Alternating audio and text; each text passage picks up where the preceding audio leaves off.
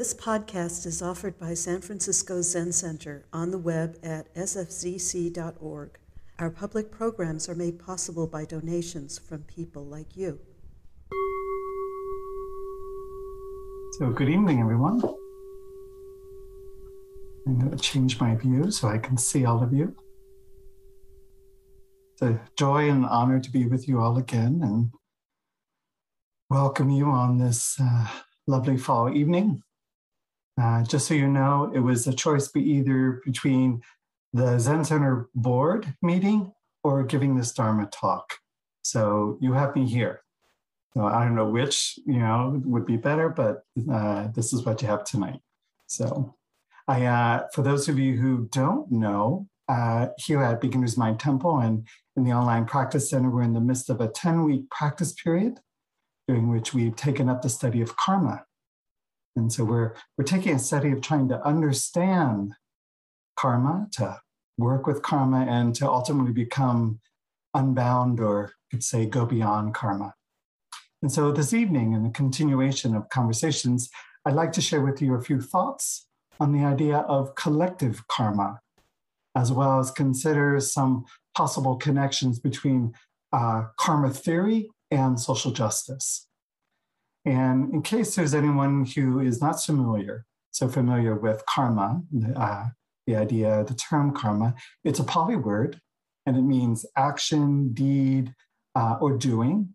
Although Buddhists emphasize in using the word karma, intentional action. You could say volitional action, action that is willed or intended in some way. And the Buddha himself said, intention is karma. Intending, one does karma by way of body, speech, and mind. So in Buddhism, the theory of karma is also known as a theory of cause and effect. The law of karma applies to all the actions which have, you could say, a moral content, meaning they are either good or, I prefer, wholesome or beneficial. They have wholesome and beneficial consequences, or they're bad. They have harmful or unwholesome consequences. And so this is why karma is described as the moral law of cause and effect. And there are, of course, other forms of causation that manifest in the world, other types of laws, but karma is said to be preceded by the mind. Right? So this is why it's so important for us to be aware of what's in our mind at every moment. With which mind are we acting?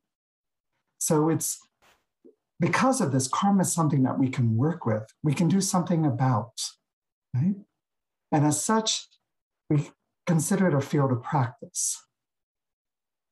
Karma is a field of practice because karma is a matter of how we are in relationship with ourselves, with each other, and with the world. So karma always has ethical and social implications. It's inescapable in that sense. And according to Buddhist understanding, much of what's happening in the world right now is largely because of our karma.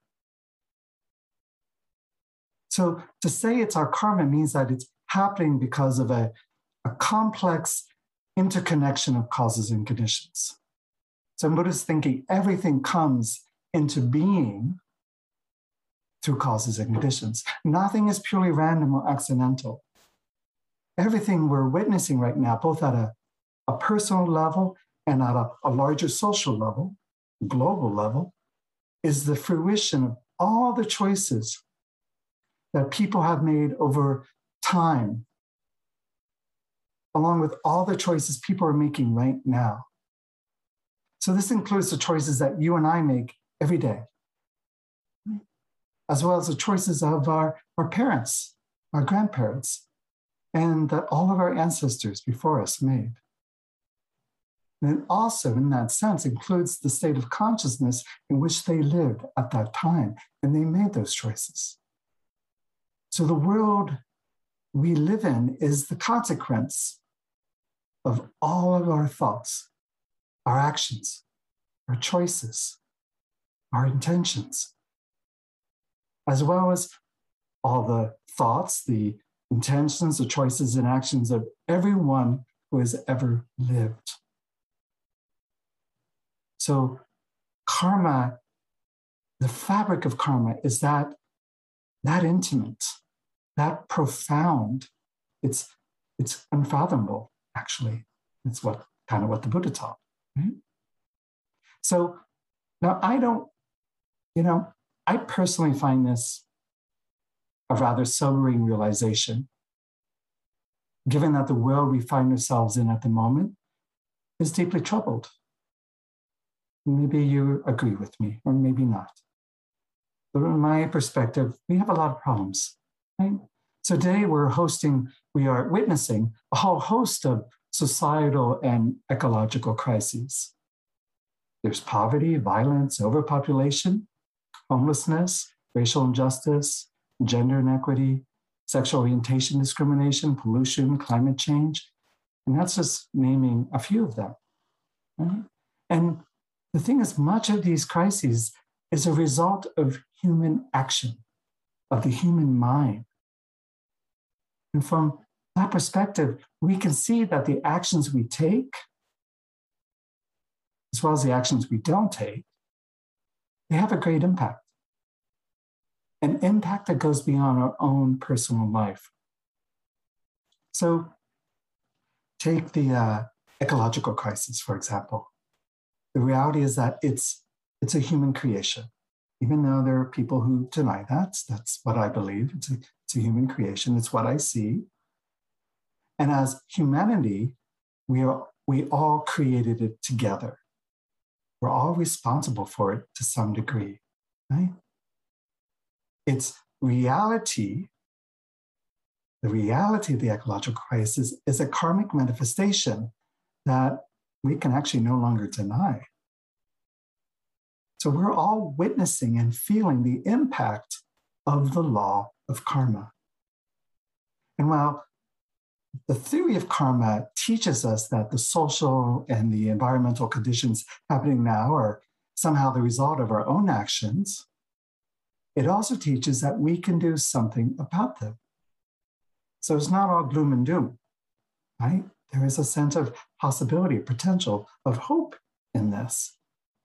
Our intentional actions in every moment, they have results. And so if we want to change the future, if we want to create a better world, we first clarify and choose how we want to be in relationship with our mind, with ourselves, with each other, and with the world. And then we consciously or mindfully choose first, and then consciously and mindfully act following. And it's in this way that we have the power to reshape the future, to make a better future, a future in which one we look forward to. Our own future we can shape, as well as the future of all of humanity. Everyone who will come after you will inherit your mind by virtue of the actions that you take today. It will ripple throughout all time and space. All beings will be impacted by that ripple of the mind, the intention that comes forward in this moment, in every moment.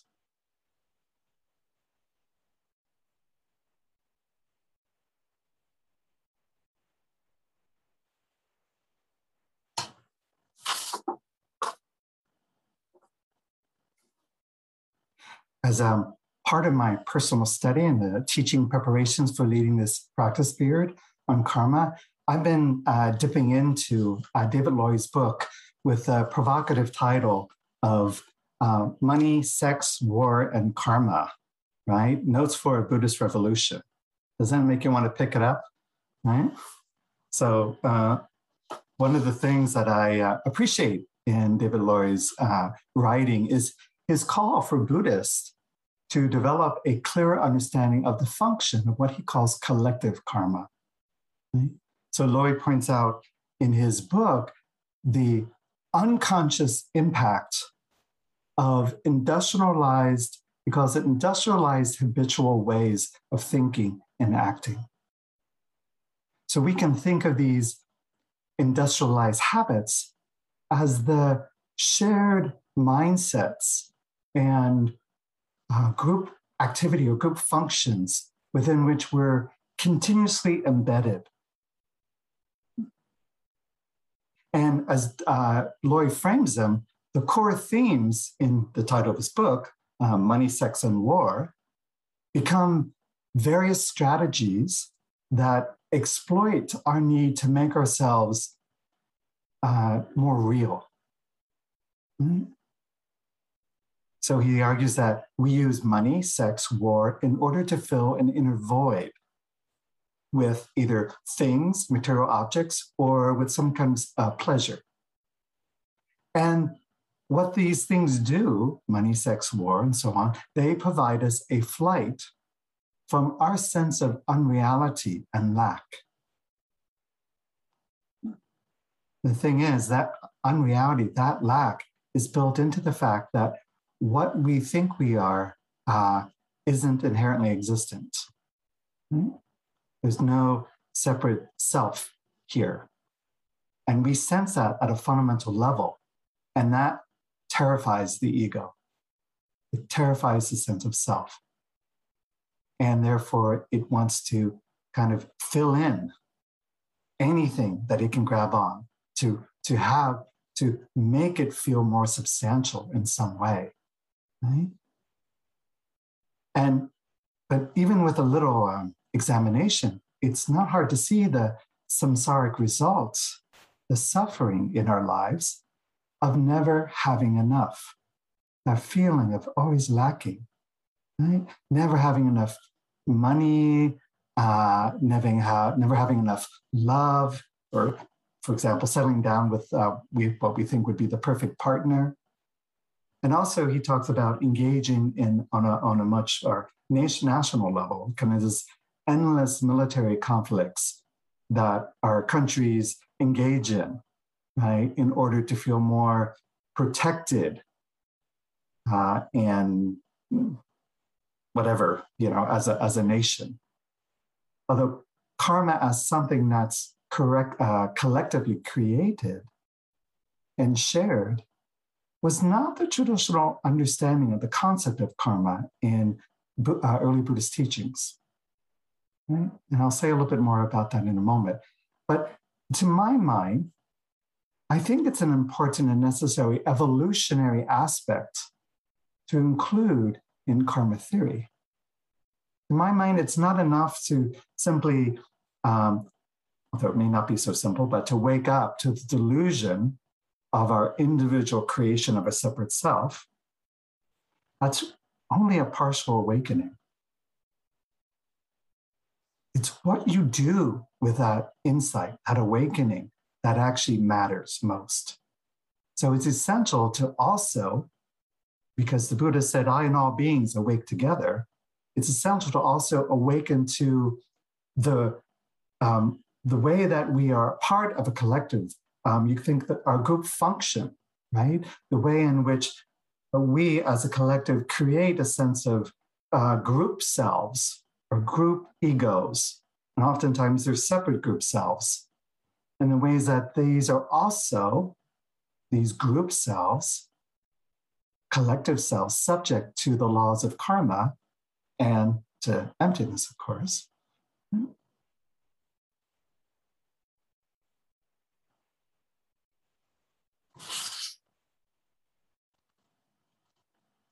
As Lloyd points out in his book, when it comes to the ecological crisis before us, the technology that we've devised to control the conditions of our existence, right, to make it more comfortable, more pleasant, to help us live longer and feel better and happier.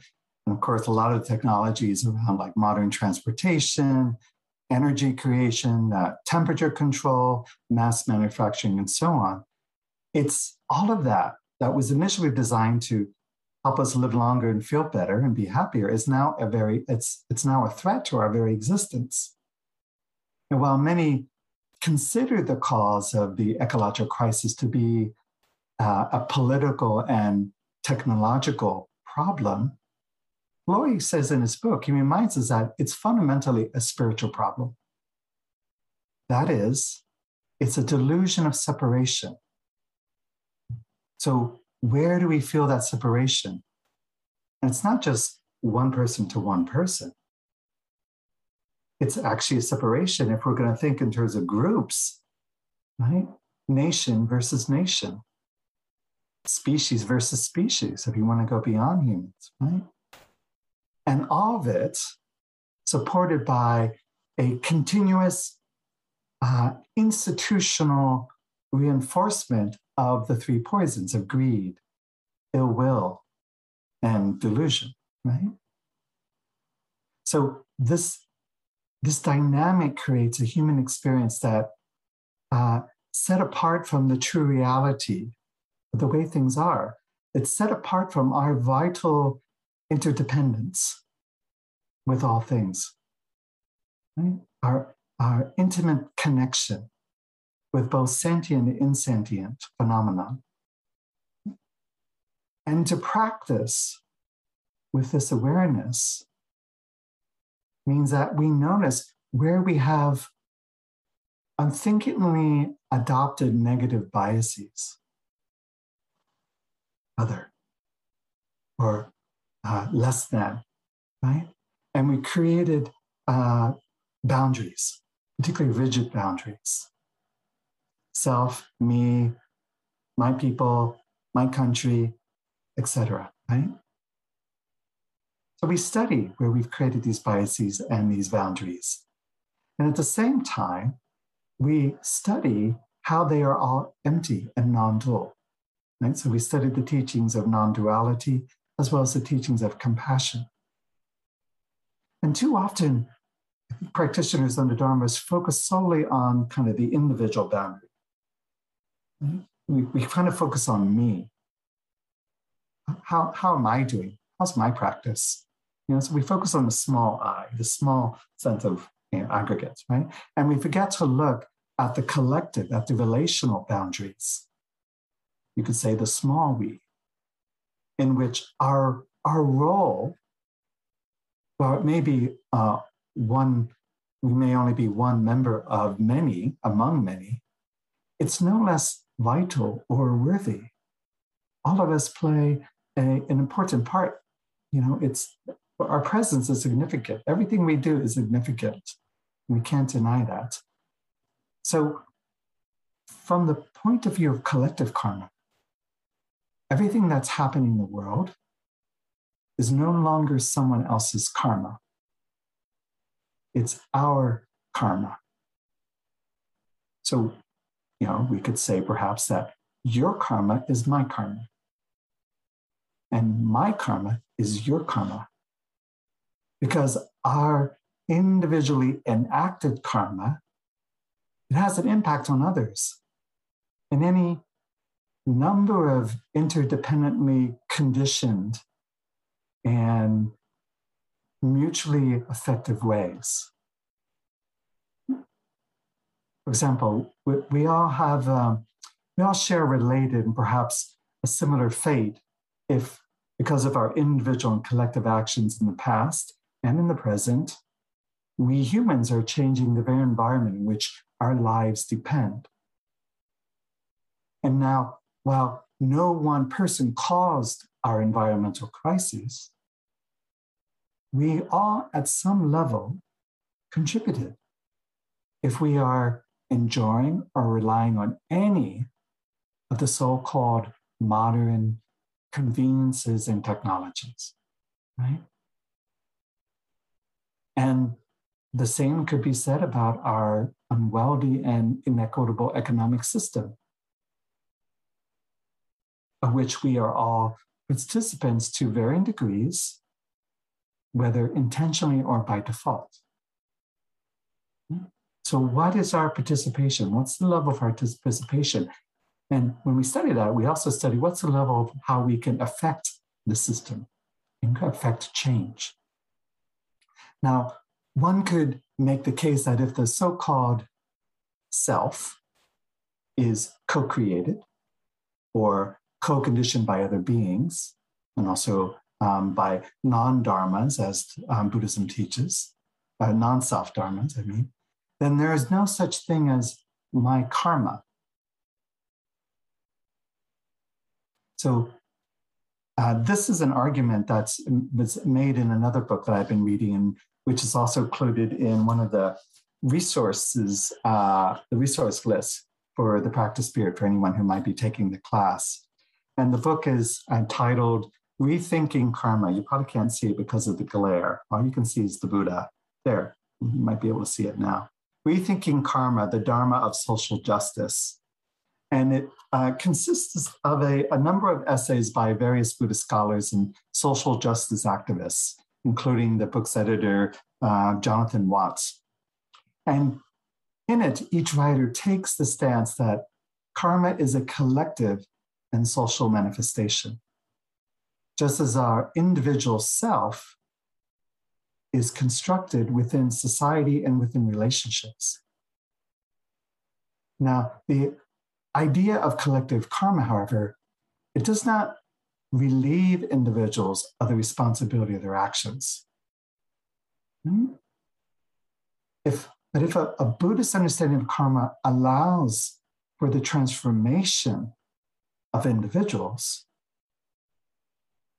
transformation of our mind, transformation of our actions, transformation of our character in that way, then we can say that collective karma therefore allows for the transformation of society, which implies a role for social action. How will you engage as a social being in society to effect transformation?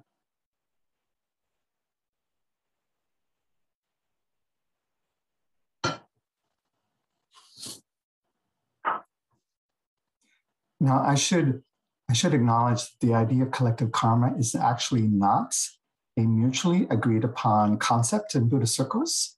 So it's actually, for some, somewhat controversial. There are a number of contemporary Dharma teachers, from what I can see, particularly in the Theravada and Zen traditions, and maybe just I'll throw out one example, Brad Warner, who are adamant in denying that there's such a thing as collective karma.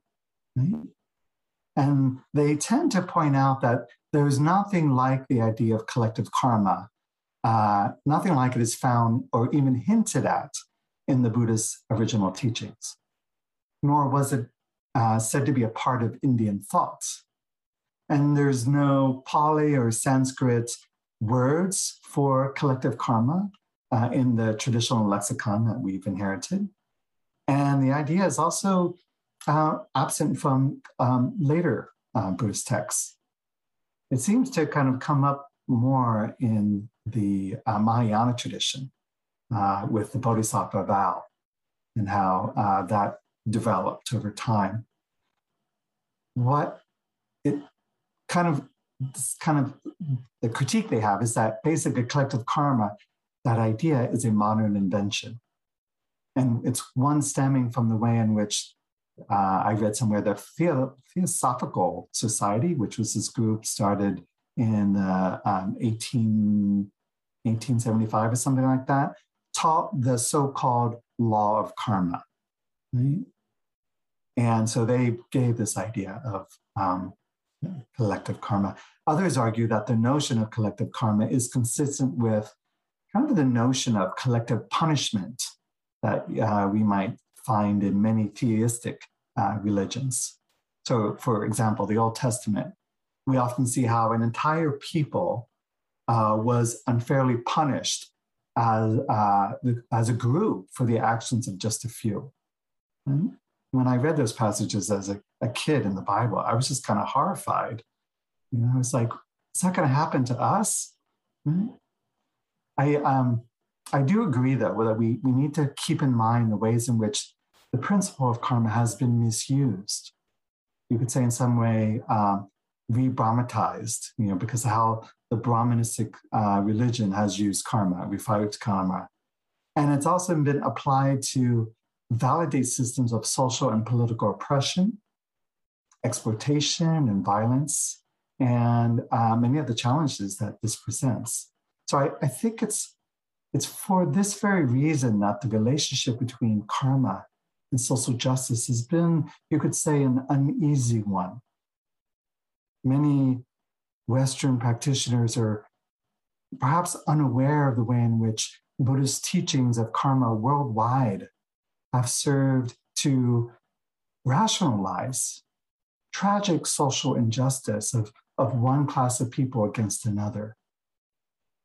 And the reality is that the oversimplified and twisted views of karma that many have held have been used to legitimize structural oppression against women, children, LGBTQ identified folks, various racial and ethnic groups, economic classes, as well as those who are physically and mentally disabled.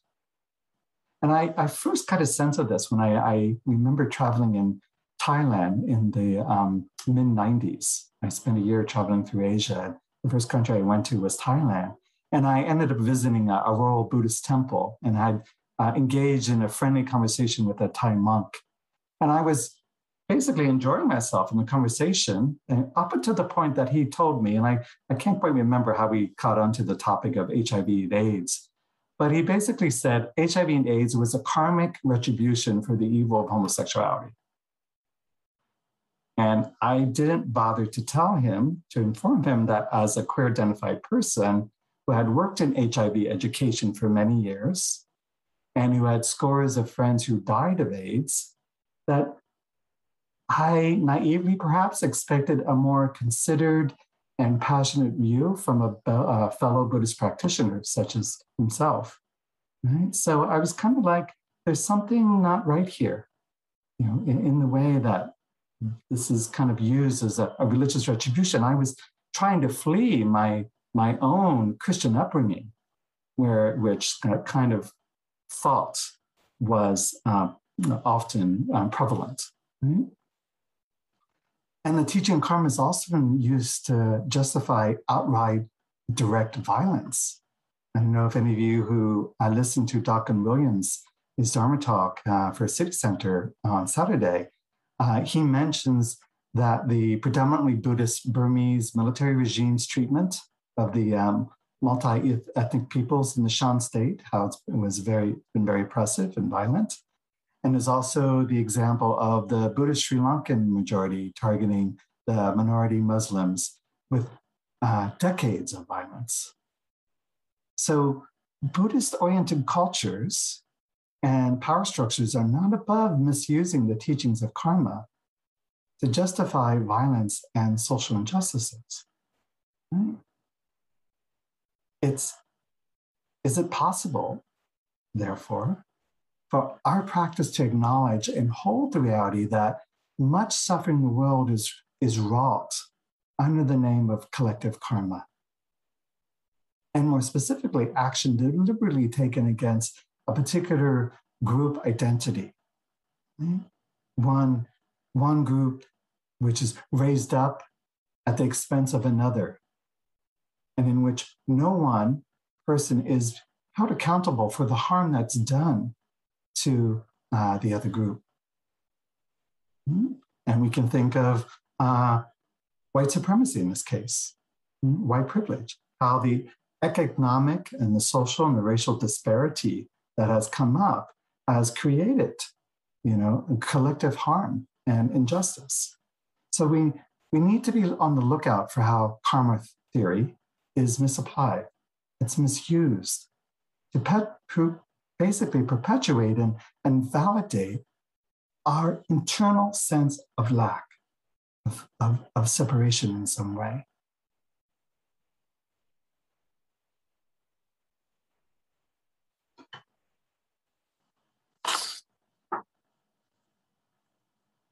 Now, for the most part, throughout millennia, the Buddhist understanding of karma, practice, and liberation has been, I'd say, focused entirely on the individual. There's been acknowledgement that the Sangha or community is an essential support for an individual's practice, but I think it's fair to say that only fairly recently have Buddhists started to apply Buddhist principles to considerations of human actions and response to suffering at the collective level. And maybe it's because we're so much more aware of the tremendous global impact. It's no longer just about our village or maybe our nation. Now it's about the entire world.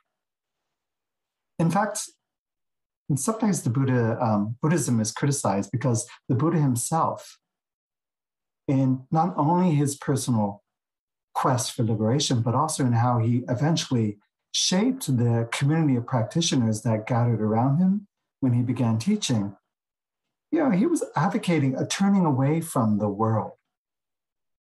So in his search for personal liberation, the Buddha left behind his family and his communal responsibilities, effectively turning away from the existing society. And then after his enlightenment, it's true, the Buddha went on to eventually create a new spiritual society, a Sangha, which consisted of a collection of people whose sole endeavor was personal freedom from samsara, from suffering. And what we see is in the initial emphasis in early Buddhism, the emphasis was on the arhat, right? On the path of individual liberation. And working through one's karma was therefore considered an individual endeavor. However, in creating the container of Sangha, in which people practice together and conducted themselves consciously within an ethical framework, within the Vinaya, and also within the teachings, guided by the teaching of the Buddha and his disciples created in time an alternate form of society that was meant to be more conducive for a collection of individuals to harmoniously and mutually support each other in their ultimate concern, which was liberation. But the Buddha also had and taught many lay followers, so it just wasn't his monastics in which he was teaching, and offering spiritual guidance. He was also supporting and teaching those who were actively engaged in Dharma practice while also living in conventional, you could say, material society. Right? So he didn't forsake, the lay practitioner by any means. In Wapala Rahula's excellent book, What the Buddha Taught, I highly recommend this, another recommendation. Right? He points out that the Buddha of history, while absolutely focused on ethics and spirituality and philosophy, over the 40 years that he taught, he also spoke on society, on economics and politics. And he writes in his book, the Buddha did not take life out of the context of its social and economic background. He looked at it as a whole in all its social, economic, and political aspects. His teachings on ethical, spiritual, and philosophical problems are fairly well known, but little is known, particularly in the West, about his teaching on social, economic, and political matters. Yet there are numerous discourses dealing with these scattered throughout the ancient Buddhist texts.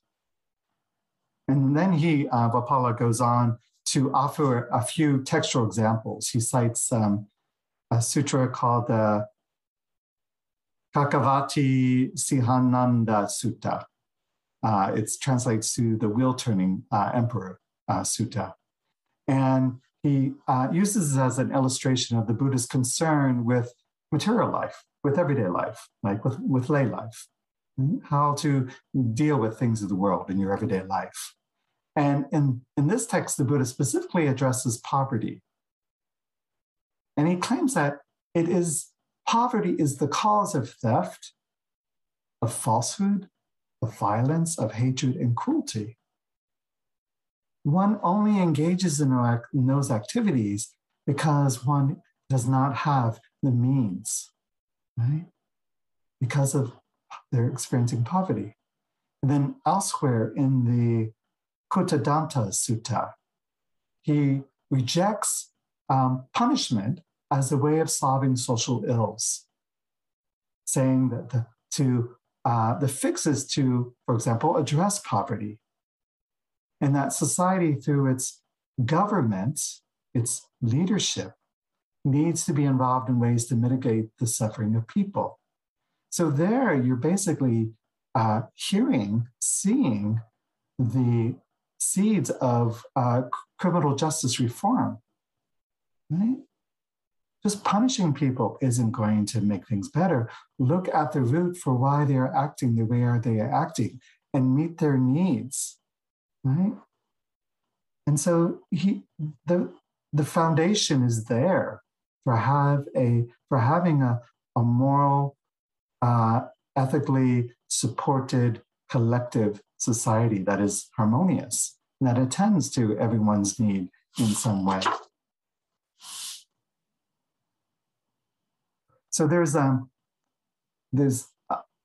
ample precedent for social engagement, and even something could think of it as a moral compass in those early teachings of the Buddha.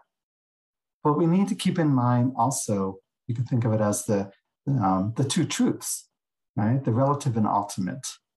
The Buddha Dharma tells us that the relative world, the causal world, it's true, it's real. There is relative reality.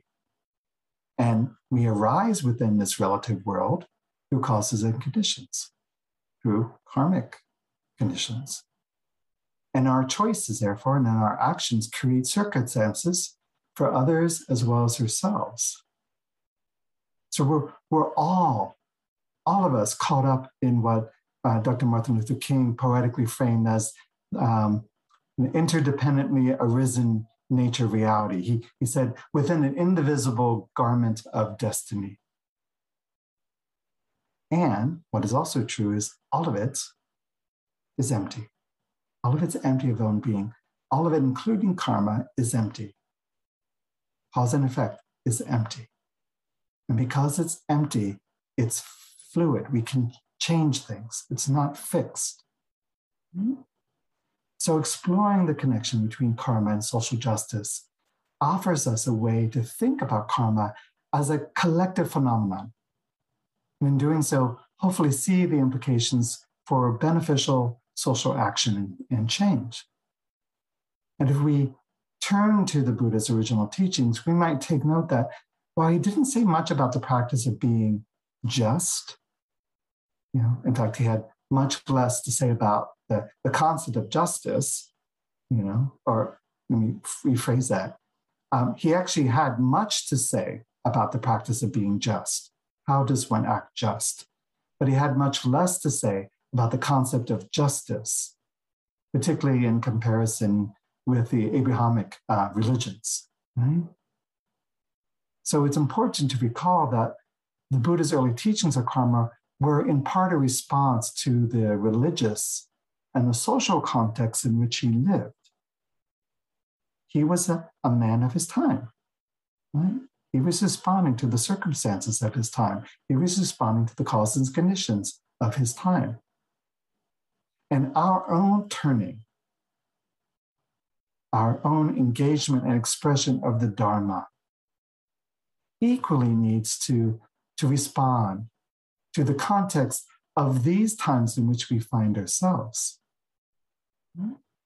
A context in which we see now more than ever, the tremendous and global impact that our minds, our intentions, and our actions have on not just our lives, but the lives of every other living being on the planet.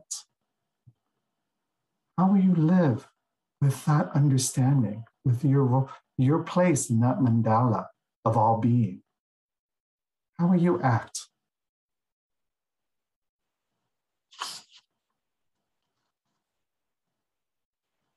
So in terms of collective karma, particularly in regard to issues of social justice, how do we proceed? With questions of societal poverty and wealth, with questions of racism, with questions of kind of the sense of great separation, isolation, and pain that we feel, how are we going to engage? And maybe rather than doing things not doing things in the old way. Maybe there's a new way to engage.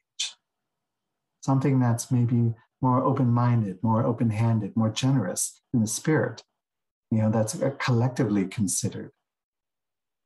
And Wapala Rahula also points in a helpful direction in his book.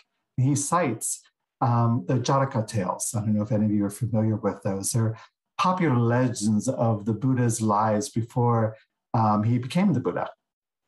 And within them, we find 10 attributes of a king.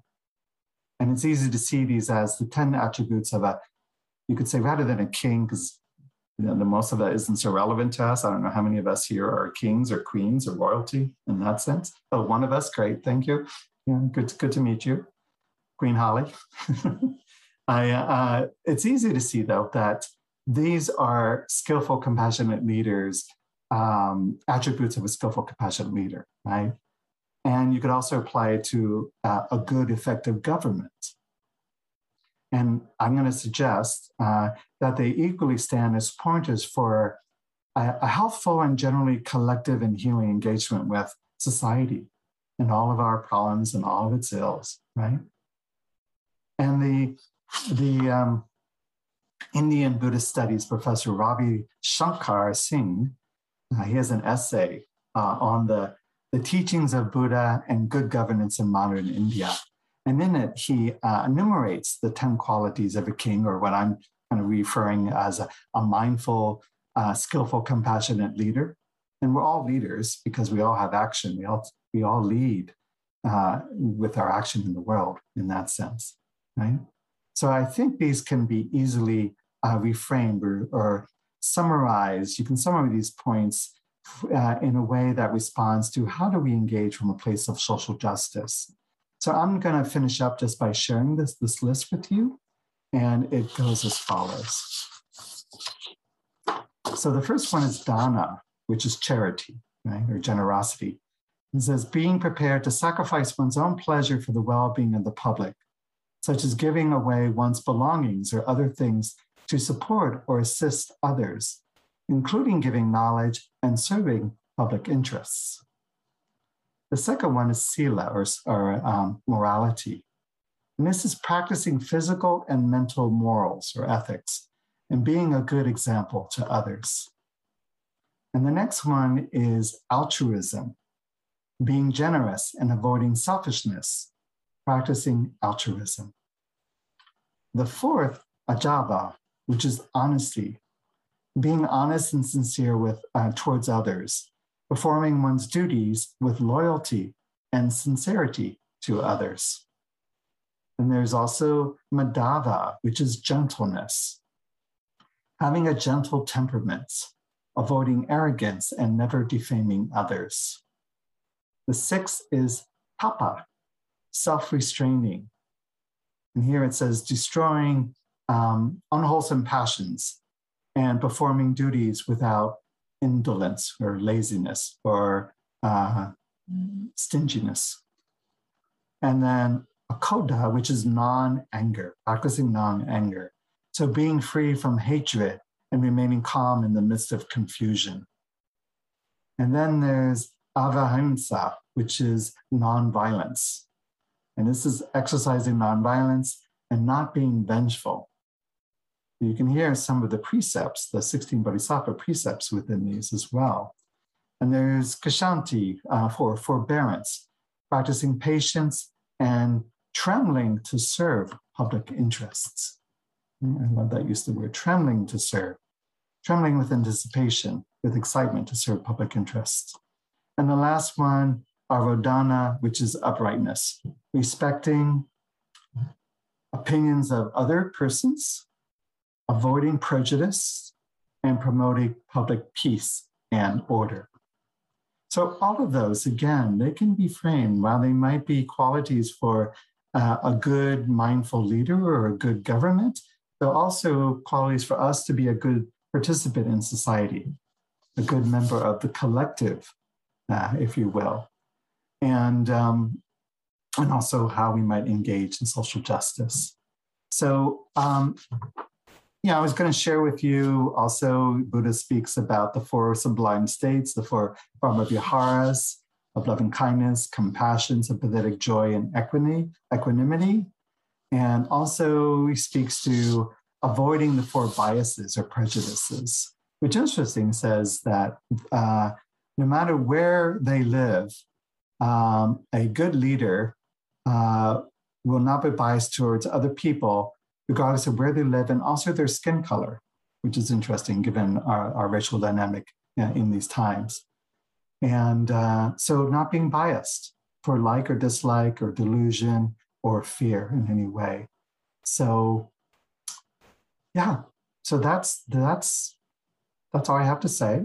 So I think I went to the end, and my apologies. What I offer tonight isn't meant to be a comprehensive exploration of the concept of collective karma or karma vis-a-vis social justice. It's just meant to be a brief exploration of how we might understand where our own personal karma, our individual karmic perceptions and intentions and actions, and the karma of others, where they intersect with our collective or shared mindsets and behaviors, and how this place of intersection impacts the world, whether for better or for worse. My aspiration is that I hope is yours, is that we all choose to turn the mind towards, to think and act in ways that take into regard our collective well-being, our collective happiness, and our collective liberation. So thank you for joining me in this endeavor. And now we will say the closing chant. Thank you again for your patience and attention. Thank you for listening to this podcast offered by the San Francisco Zen Center. Our Dharma talks are offered free of charge, and this is made possible by the donations we receive. Your financial support helps us to continue to offer the Dharma.